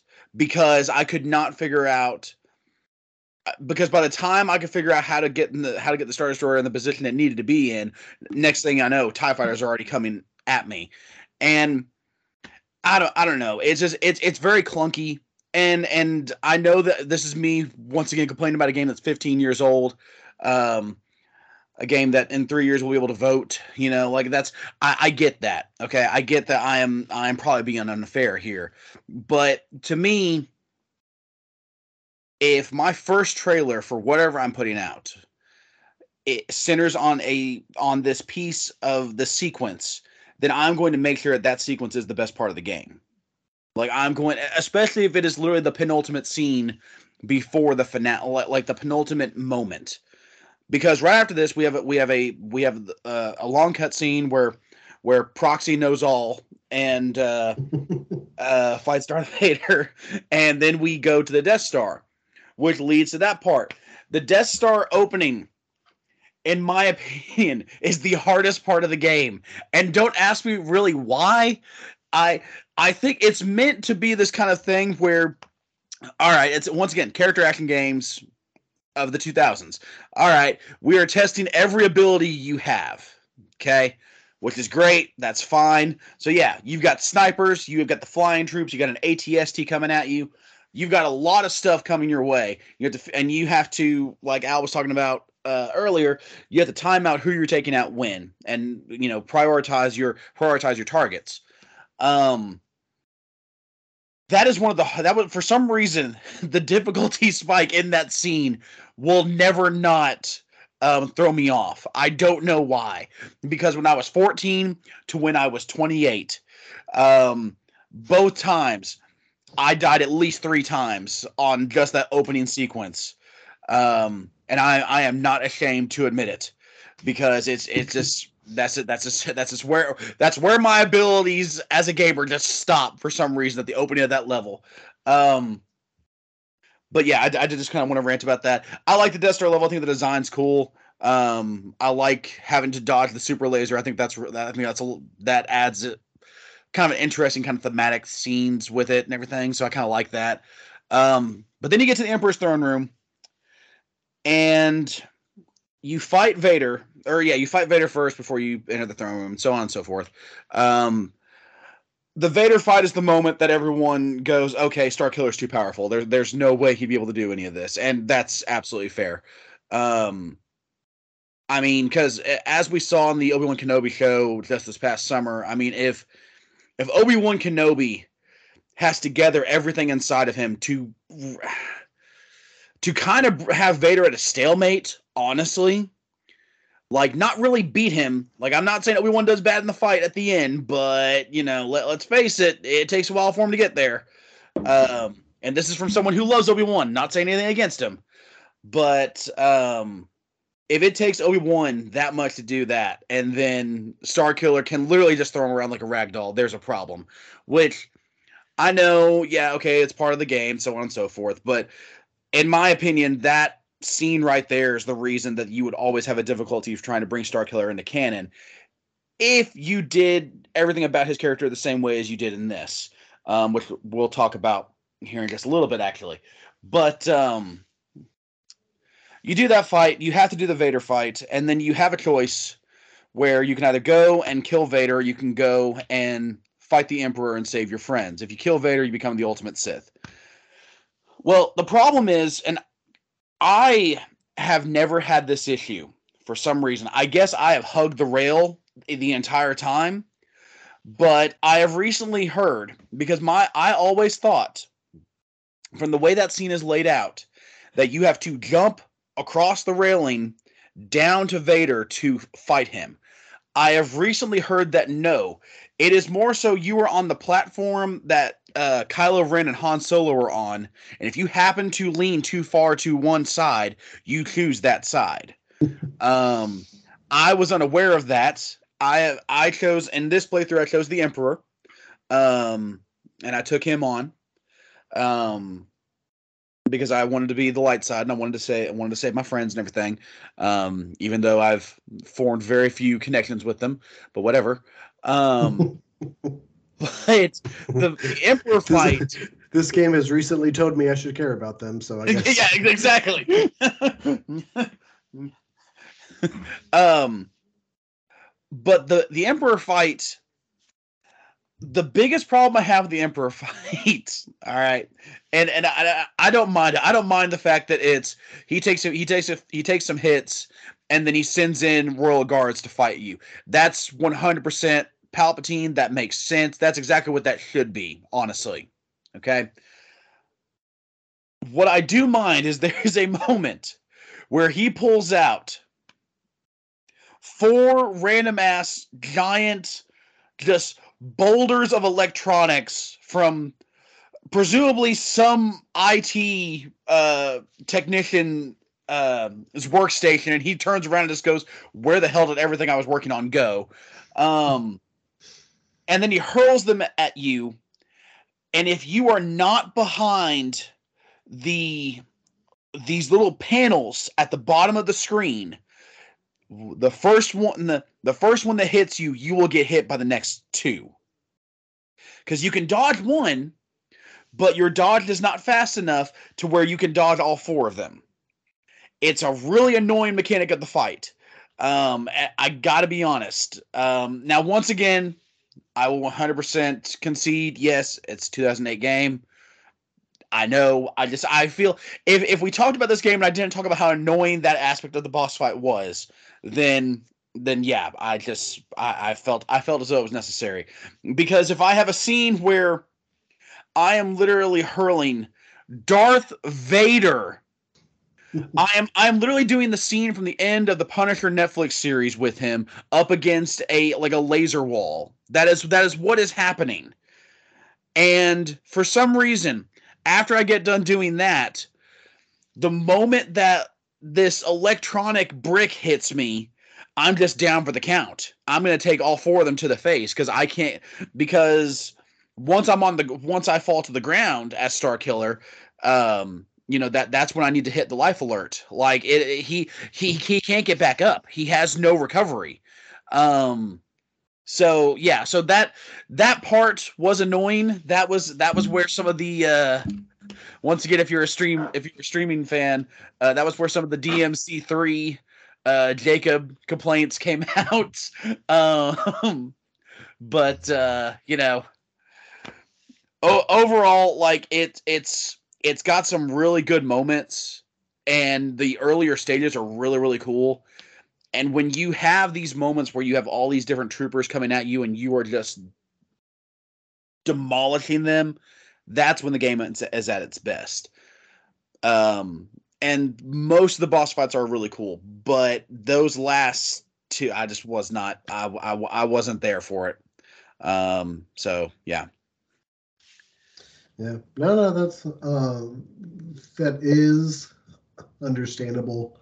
Um, Gosh, I feel like the final boss of Star Wars Force Unleashed rings very true to just like the industry standard final boss of a lot of games at the time. Not all of them, but like a lot of them, we kind of hit a point in the industry around like 2007 to 2010 or so. Um, Maybe even a couple years after that to a lesser extent, where I even recall there was like a an article from, I want to say Kotaku, but don't quote me on that. That had the argument of just like, should video games abandon the concept of a boss fight?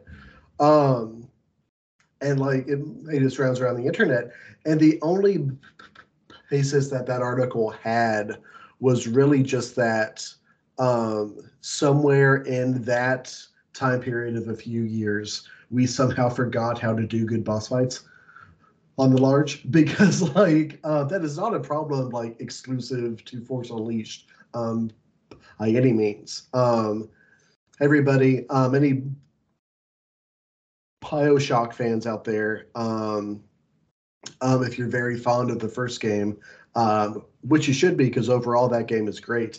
To be favor and go back and play the final boss of Bioshock 1 and tell me that it isn't just a weird, tonally inconsistent mess, because it is. Like that, a boss fight is horrible. And kind of the same thing here, where like it just kind of gets reduced to like it's kind of a boss fight, and then there's a bunch of ads, and then it turns into having to dodge a bunch of projectiles. And so it kind of keeps in step with that, which is kind of a shame because up to that point, I mean, we've already talked about how most of the boss fights in this game are like at least enjoyable. They might not be um, like they don't like reinvent the wheel or anything, but like for the most part, it's just enjoyable to like you have a lightsaber, the other person has a saber or like a sword. In the case of that Kungan that you fight, who's really talented for some reason. Um, but like it's just the simple joy of like having like a duel, essentially. And for some reason they were just like, no, let's not do that with the Emperor because the Emperor is weird, which I agree. He is weird. But now I do want to say, as far as quote unquote choosing the final boss fight that you do, I had a weird experience with that because I went into it and I thought, okay, cool. I'll do the light side ending first, and then I'll get back in and do the dark side ending. And so I take a step, and I guess my thumb was just kind of like, no, Al, I know the darkness that lies in your heart. Because I started to, because my Star Killer started to go to the right, and was just like, okay, Vader, let's do this. And I was just like, oh, okay, I guess I'm doing the dark side ending first. All right, never mind. and so, and so I do that, which like, if you had a problem with like how overpowered Star Killer felt the first time he fights Vader, oh boy, the entire boss fight is set up to just like absolutely obliterate Darth Vader in phase 2. Like it's like the easiest boss fight in the game. His like they tune down his defensive stats, they tune down his attack damage that he does, and just they make it a very, very easy fight. And so I was just like, okay, well, that was weird, but all right. And so I got back in, and I was just like, all right, it's time to do the light side now. And somehow it took me back to fight Vader a second time. And I was just like, no, game, this isn't what I want to do. Why are you like this? And so I had to back out again and reload and go back into the boss fight. And the third time I got to do on the Palpatine fight, which felt good. I was just like, okay, here we go. But yeah, we get through all that. We get to the final cutscene, depending on the boss fight that you do, and you have a tale of two cities. Right? It was the best of times. It was the worst of times, because if you fight Palpatine, then Starkiller dies, sacrifices himself for his friends, and his friends are just like, well, I guess we should start the rebellion now because of that. Because of that clearly evil teenager who we knew for like 3 days. He's inspired me to start a rebellion, even though we just watched Emperor Palpatine absolutely murder him. But this is what's going to do it. And then on the dark side ending is that you kill Darth Vader. There is an explosion that happens, but this time Palpatine employs all kinds of like new technology and cybernetics. It basically turns you into a new Darth Vader, and you become the Sith Hunter, I believe is what it's called. Which is where you get like the armor that's on the cover of the the dark side edition of the game, or the ultimate Sith edition of the game. I'm sorry. And that's where that comes from, which for any eagle-eyed viewers who watched Andor, a suspiciously similar armor set appears in the shop of that show in a few episodes. So isn't that fun? I don't think it's really meant to mean anything. It was kind of a fun detail. But and then, of course, that leads us into the TLC, where the Sith Hunter goes and like tracks down a cast of characters and kills them in horribly brutal ways. And that's what you got. So that brings us, having talked about a bit about the story, having talked about the gameplay a little bit, that brings us to our two prime questions that we discuss on every episode of the Star Wars EU review. And that is hypest moment, and does this entry fit anywhere into our grand canon of various sources of Star Wars stories and material? So we'll start in that order. So Jacob, please give me the moment from Star Wars Force Unleashed that felt the hypest to you, or made you feel the hypest. So the moment that made me feel the hypest in this game was, it's really early in the game. It's when you're going after Ron Coda the first time.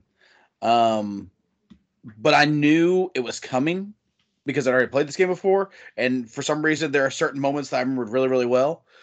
So I upgraded my force push as fast as I possibly could to get it all the way maxed out and everything, to where it is just this ultimate force, pun intended. And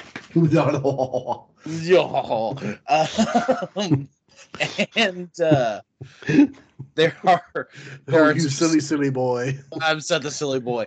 There are two sequences where you are going down like this, basically like a long like balcony, and TIE fighters are going down the side, and they are blasting everything in sight. Actually, just a complete scorched earth tactics. Because they're taking out militia, they're taking out stormtroopers, they're taking out everybody. And if you time it right, there's an area with some crates where if you go and use your full force push, it will hit every single person and also send the crates flying into the TIE fighters. And that one singular moment of gameplay was just everything I wanted. I knew how to get it. I knew how to do it. And I was like, I need to do this again. And I fell that's the moment I fall in love with this game. Those moments are the moments where I fall in love with this game. You know, all the nitpicks and difficulties that I do have, and this is not like my favorite Star Wars game of all time by any means, but it does have fun moments, and it's moments like that that do make this worth playing and worth exploring for anyone who is a fan who has never actually picked this one up. So yeah, that is my hypest moment. Very nice. Very nice. It's a good one. It's a good one. For me, there was a moment towards the end of this game where you are on the Death Star, and it's hyped to me because it felt really cool, and it's also hyped to me because it just like magnifies how absurd the story of this game is. Because there was a moment where I was in a room, I was fighting a whole bunch of dudes. I killed everyone but one, and it was one of the guys with like the head packs. And I gave him a force hold or force grab, however you want to say it, and I moved him over to where the laser of the Death Star would periodically shoot. And I held him suspended in air, and I began to force choke him. And your controller will start to vibrate as you get to the end of the person's hidden health stat whenever you're force choking them. So just as that vibration started to take hold of my controller, I released that stormtrooper, and just as I released him, the laser of the Death Star fired and just obliterated. You don't get like a character model that falls down. You don't get like the shadow of the stormtrooper that once was when that happens. They're just gone. They're just completely gone. And I did that, and it's like a perfect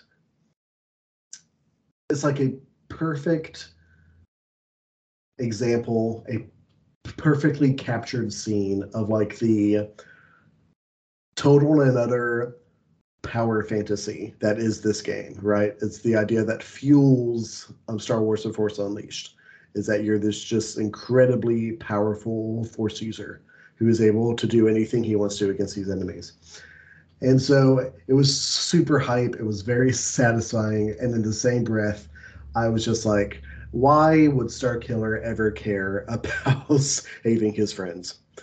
Like, it was one of those moments.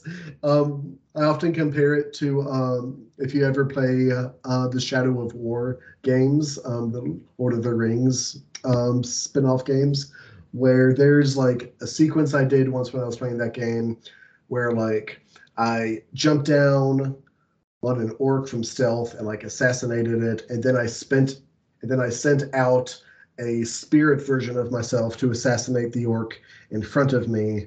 And then I triggered an execution where like I cut off the arms and the head of this other orc beside me. And to then cap it off and refill my health, I held out my hand and I force crushed a rat to gain health. And at the end of that sequence, I was just like, cool, let's go save Middle Earth. Exactly, I'm a good person. It's exactly that sequence where, you know, you're just slaughtering people indiscriminately. You've killed members of the Jedi Council, who Starkiller never feels bad about doing, by the way. And then it comes to a head where you're just like force choking a stormtrooper, and then you give him just the smallest glimpse of hope that he'll escape, only to be obliterated by the Death Star that he himself was trying to defend from you. And then you're just like, cool, I'm gonna go get the light side of the Force ending. And it's just utterly absurd. Oh man, but it is a lot of fun, and that's what's important. But no, I'm with Jacob. Though this game is really, really fun. It is very short, especially if like you've played a lot of character action games, so it goes by very quickly. But it's pretty cheap. I think on the Switch store, I got this for like $12. I think on Steam, if you have the right specs on your computer, it's like 10. I think on Steam. Something like that. It's not an expensive game by any means. Yeah. So like if you really love Star Wars, if you really love games where it just lets you be as powerful as possible, then like this game is a lot of fun. It does have a lot of cool little nods to the greater lore within the universe. But well, I mean, we'll hash it out right here. Jacob, does Star Wars: The Force Unleashed, the first chapter of Star Killer's character journey, does this earn a place in your grand canon of Star Wars events? There's no way. I mean, like I feel bad, but there is just no way. Especially because I had honestly forgot about the Rebel Alliance being born from Starkiller. For some reason, I kept thinking like, oh yeah, they were already like planning something, and then that just kind of happened that way. No, the Rebel Alliance is born from Starkiller Sacrifice, and there's no way. It just doesn't work. Even in the old canon, it really didn't work. Because there wasn't a whole lot in between episode 3 and 4 yet. But like, even still, and yeah, it cannot fit in my canon. Especially with the likes of, Rogue One and Andor and Bad Batch and Obi-Wan Kenobi, everything else that's happened set in between, or set during the dark times. Those have all been really good, and this would cancel those out, and that I can't abide by that. Especially considering Obi-Wan Kenobi might be my favorite non-Mandalorian Disney Plus show. So yeah, but one thing I will say, because some people have been like, well, we still want Starkiller back, which the more I played this, the more I kept feeling more about him the way you and I both felt about Cal Kestis. Because I have heard people make the argument, well, you could bring Starkiller back, but you have to depower him a little bit. And my only thought is, then what is the point of bringing him back? Like, I'm not trying to be an ass here, but like, Starkiller is not really, he's not the most interesting protagonist we've ever had, or the most interesting Star Wars character we've ever had. I mean, if you're going to bring anyone from this game into canon, show me Rom Koda, the Jedi who didn't trust clones enough that he survived the Purge because of it. Show me Kazdan Paratus just in general. I mean, anything about him. Show me Shaak Ti's like official ending. Like, these are all things that would actually be things that I'd be interested in seeing.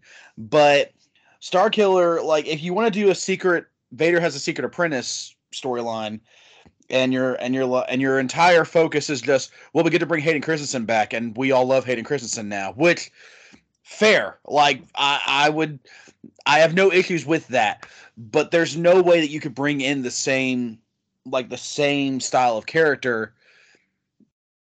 I mean, if you were trying to get the same kind of reaction that you want from this game.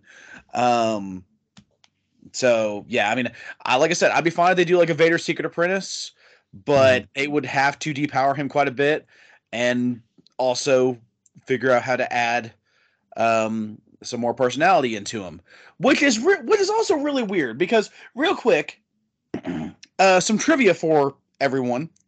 Ooh. Al, some trivia.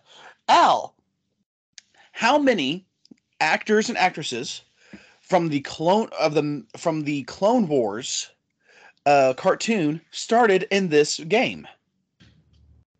I don't know. I'm gonna say 7. Oh, okay. you went big there. I like it. Just as a guess. I'm not sure there were 7 voice actors in this game, but I'm going to go with 7. Okay, so there are 4 who are in this. The most obvious one will always be D. Bradley Baker, because that man is just everywhere. For those of you who do not know, D. Bradley Baker is the voice of every clone in the Clone Wars, and in this, he does like backup vocals on this. I don't think he has like a lead role, if I remember correctly. But then you also have Tom Kane, who was the voice of Yoda and was also the narrator for the Clone Wars. Mhm. And he is, who does he play in this? I can't remember. He's somewhere in this. I know that. The one that surprised me was Maris Brood. Adrienne Williamson, I think is her name. She is the voice of the Mortis sister from the Mortis saga. Okay. The main one, okay, is obviously Starkiller himself, Sam Witwer, who was the voice of Darth Maul. Indeed. He was the Mortis son, and also filled in for Palpatine in a couple of episodes. There were about 4 different Palpatine voice actors, because the first one unfortunately passed away, and then there was a point where it was Tim Curry, which was really cool. But yeah. So what I was getting at though with that is Sam Witwer. If you ever listen to his Darth Maul, listen to everything about his Darth Maul, and tell me you could not get that man to do something. Like to give him a script to work with, he's going to get you a solid performance. I'm not certain, like I've only seen him act like himself once, so I'm not certain if he would be great in like a live action setting, but I know that if they give him a voice acting role, he is going to be solid. So it's weird to me that in this, when there is a point early in the game when he first meets Juno Eclipse, he goes, "We need to jump to Nar Shaddaa. Can you handle that?" And the anger he shows her for some reason, and I know it's probably just because you're supposed to just be like, okay, he's Starkiller, he's an ass. I get that, but like, it is so weird. And I don't know. It's funny. It is an ironic, like an unintentionally funny moment for me every time. But yeah. But Sam Witwer is great. That's one thing about this game that, for all its flaws, if it gave us nothing else, it gave us Sam Witwer, because if he wasn't in this, I don't think he would have been Darth Maul. And as we discussed in last month's podcast, Darth Maul is 100% one of the, I would say, if not top 10, at least top 5 best parts of the Clone Wars series, in my opinion. Yeah, man. Yeah, that's kind of another kind of characteristic of games from this era is that voice acting in video games in a lot of ways was really starting to be a lot more consistent and really starting to hit its stride. However, that also made examples from that era that were perhaps not representative of the voice actor's best work, seem that much more like astonishing, I will say, because Sam Witwer, as you said, fantastic voice actor. He loves Star Wars in general. He puts everything within himself into his roles. This was like not representative of his best work, because, and I don't think it was all him. I think it was like a little bit was like the audio mixing, going from like the action part of the game to cutscenes, where like his voice seemed really low at times, and then like it like spike up really quick in volume and things like that. But I mean, there's just parts of this game that like just sound just hilarious that I don't think were intended to. Um, Prime example is Pat Sloan as Darth Vader. Great voice actor. When Starkiller confronts Vader and it's just like and it's just like you told me I'd have more time, and Matt Stone is just like, I lied. That is the funniest thing I've ever heard. I forgot about that one. That was taking the line, I have altered the deal, pray I do not alter it any further, and just going like, I think that's a great line, but let's like let's cut that down to like 2 words. And so you get Vader just going, I lied. And it's amazing. It's amazing. It really is. Oh man. I completely forgot about that one until you said it.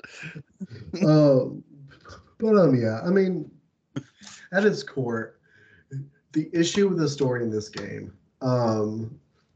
among a lot of things, but like I really do think the main thing that's going wrong with Starkiller specifically in Force Unleashed is that Starkiller has the unfortunate role of being the least interesting character in his game.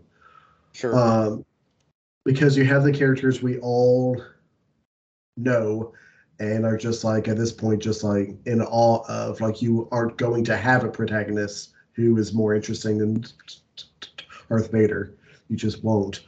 And then you have like these other characters that come out, as we have talked about at length. I came out of that last Elucia fight thinking like, wow, I feel like Avis Brood has like a way more interesting story to tell than Starkiller. If you're going to go with like a dark young Jedi, like I can't help but think that like she had a bit more to bring to the table as far as the story goes.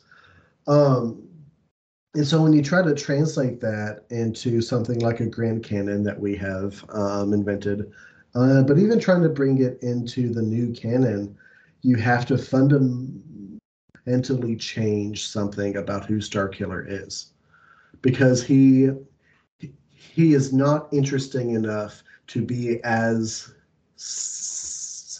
significant as he is right now if you don't change anything about him, right? Like he sets all of the events in the Star Wars timeline into motion, and like he has like the personality of like a Hoggy Flapjack. He just does. He's just angry for no reason, and then he gets kissed, and he's just like, I guess I care about people now. That is the character. That is the character arc of Starkiller.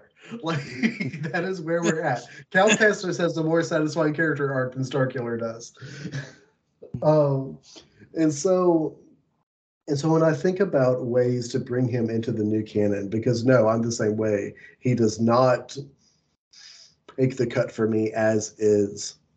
I would almost, instead of trying to reinvent him into like this new, way more like interesting and charismatic character, I would almost rather them go the other way and just lean in to him just being kind of a blank slate. And the way that I would personally do that is tell a brief story wherever he's introduced. I do not want a Force Unleashed TV show. Please no. But like wherever he's introduced, give a brief background look at he was the first apprentice that Vader attempted to train.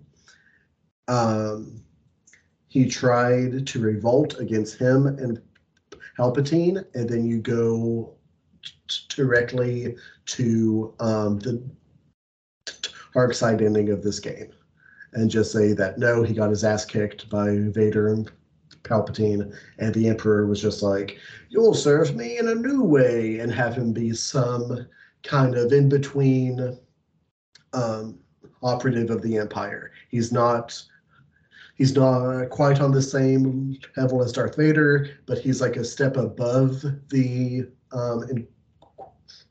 Inquisitors. Have him almost be like a Black Ops Inquisitor, and have him be a Sith Hunter. Um, as I've said, even though everybody thinks I'm insane, we've already seen this Sith Hunter armor in Andor, so we know it exists. And just give him a small, like 3-episode arc in one of the equal shows where he tries to track down one of the Jedi after the Purge, and he's just a silent, intimidating, very strong Sith hunter, and there you go. You have Starkiller and Buchanan, which makes all of his fans happy for some reason. You can still allow him to be very, very strong. I don't think he should still be like hold a Star Destroyer out of the sky strong, but you can still have him be very strong as a Force user, having been trained by Darth Vader, and you give him an interesting story to be a part of without having to be interesting enough to carry the story himself. I think that would be kind of a reasonable way to bring him into the new canon. Because, like, me personally, I don't think Starkiller is that cool, but wow, that's his hunter armor is really, really cool. So I wouldn't mind seeing that, and it would make all of the fans happy. So that's kind of how I would approach that idea. What do you think about that, Jacob? Yeah, he does get the Sith armor needs to be used. I mean, somewhere, somehow, even if they just randomly are like, that was Sith armor used by Revan, or so, I don't know, something crazy like that. Like, sure, whatever. But you're absolutely right. That Sith armor is too cool to not show up somewhere. Yeah. So yes, I completely agree with you on that. Yeah, there you go. And you can have like this whole thing be like, it could even be in like season 2 of Obi-Wan. And just be like, have an operative come to Darth Vader and just be like, Lord of Vader, I believe we have found Kenobi. And Vader knows he can't go after Kenobi himself, and so he just like turns like slightly away from the camera, and he's just like, send Star Killer, and all of the fans can just be like, ooh, and we can just be like, yeah, okay, and there you go, and everybody's happy. That is 100% the noise that we would all make. It is. Our very good friend Ethan would just be like, woo! Yes. And I would just be like, yeah, okay, sure. Why not? Which would be a complete inverse of your all's personalities anyway. In general, yeah. It'd be great. And then have Starkiller jump out, attack Obi-Wan, stab him through the chest, but then realize it was Proxy this whole time. It writes itself, everybody. It really does. It absolutely does. Oh, man. All right. Well, y'all, I can't think of any better place to leave that off of than right there. Thank you all so much for hanging out with us. We really appreciate it. Jacob and I always have fun talking about the stories in Star Wars, even the ones that aren't very good. We still have fun talking about them. There are times where those are the ones we enjoy the most. So there you go. Yeah, and if you are huge Starkiller fans, if you think he's just the bee's knees, if you think he's he's just the droid's screws, then then get on Instagram, holler at our posts, and let us know why you think that Starkiller's the best. Don't let us out here trying to elk your yum on your favorite EU character. Let us know why he's cool and why you want him in the new canon again. But all that to say, thank you all again very much for hanging out with us. We record an episode of the Star Wars EU or E-Review once a month. So keep an eye out for that. We have a ton more projects coming your way this year. And the rest of us also have other projects we're doing that will be popping up wherever you get your Fandom Correspondence podcast, Spotify, Apple Podcasts, Podcast Addict, whatever it might be. And I hope all of you have a wonderful day. And remember that, especially in terms of the Star Wars fandom, that fandom is for everyone.